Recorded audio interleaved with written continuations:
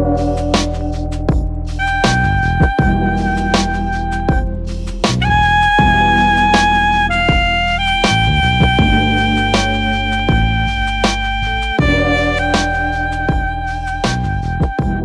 it's Dave from CheapWineFinder.com with another companion podcast, actually the last one for 2019. And this is our final podcast, and it's a party bubbly podcast from Trader Joe's. And today we got a Crémant from France. It is called the Louise d'Este Brut. It's made in the traditional method. I've been looking for a traditional method brut bubblies from Trader Joe's, and they had all these Charmat method. That's the way they make Prosecco. And I wanted a traditional method. That's the way champagne is made, and I found one. $8.99. They don't give any information out on this bubbly. It doesn't tell you what the grapes are. It doesn't tell you where it was made. It doesn't tell you what the wine classification is. In France, they have AOC or IGP. And then there's Vin de France, all those things. And they don't tell you anything on this thing. That's really weird for a French wine, but I kind of figured it's made for the U.S. And the French wine authorities didn't bother with details on this one. But that turned out, since I already wrote the review, not to be a problem. The maker of this wine is Marcel Martin. That's not a person; it's a company. There's that's the Loire Valley outpost of a very large French wine company, and Marcel Martin makes wines actually from everywhere, but it's located in the Loire Valley. And they actually are known for making very good Crémant. That is, I don't know if I just pronounced that correctly, but it sounded French to me.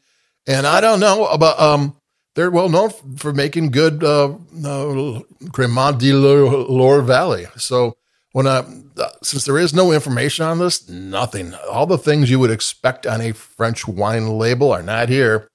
And Trader Joe's ain't talking. So I was going, oh, gee, what is this all about? And I tasted it, and it was pretty good. And I'm going to take a sip. I don't think this one's going to be all that long. This is about a party wine. $8.99. Why just have a bubbly toast at midnight when you can drink bubbles all day long, or all party long anyway? You shouldn't do it all day long. Well, I'm not going to tell you what to do, but here I'm going to have a sip. So,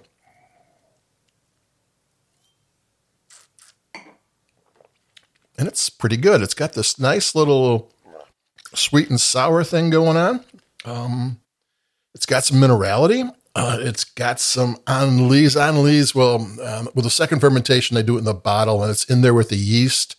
And the Anlise, that gives off some flavor.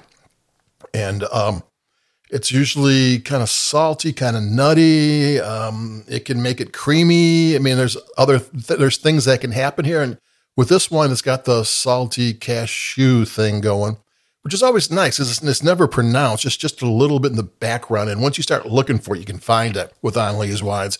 It's one of those things, if you never look, you're never going to see, but it's a cool thing to have when they do that. And like I said, this is traditional method for under $10 wine. They made it the exact same way they make champagne. I doubt if it was in the bottle as long as champagne.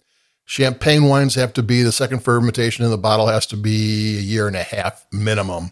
I don't know how long this one is. I mean, it could have been, probably wasn't, but it could have been. But it didn't hurt the wine any if it was anything less, and it tastes really good. It's got this lemon and peach and pear and apple and some melon, and it's got some nice flavors. None of them are really over the top. It just tastes good. It's got really nice acidity. It's the kind of wine that the acidity allows the flavors to unfold, but doesn't bite. I've had a couple of cavas and a couple of other sparkling wines that are kind of acid bombs. I mean, you can actually feel the acidity. No, this one's kind of balanced, really nicely balanced. I guess it's French. They don't. That's what they do, balanced wine. And so I shouldn't have been worried when I couldn't find any information on the bottle other than traditional method and brut. And that pretty much is the whole thing they put down there, plus Marcel Martin, which I did find out who that was. And that's pretty cool. And I'm going to pretend like I'm at a New Year's Eve party and I'm going to be sipping as I talk. Yeah, it's nice. I mean, it's, it's not complicated, but it's not simple either. It's got nice flavor. It's,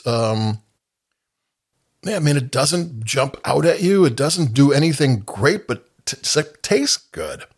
And that's not bad for a party wine. And considering you can have, at $9, you can get almost 4 of these for a price of a champagne, which is pretty good. And I think it's still good enough for the New Year's Eve toast. I mean, if you want bubbles for the toast, I think at that point of the evening, I don't think it matters that much that you're doing Moet Chandon. I mean, maybe it does, but I think at some point, good bubbles will do.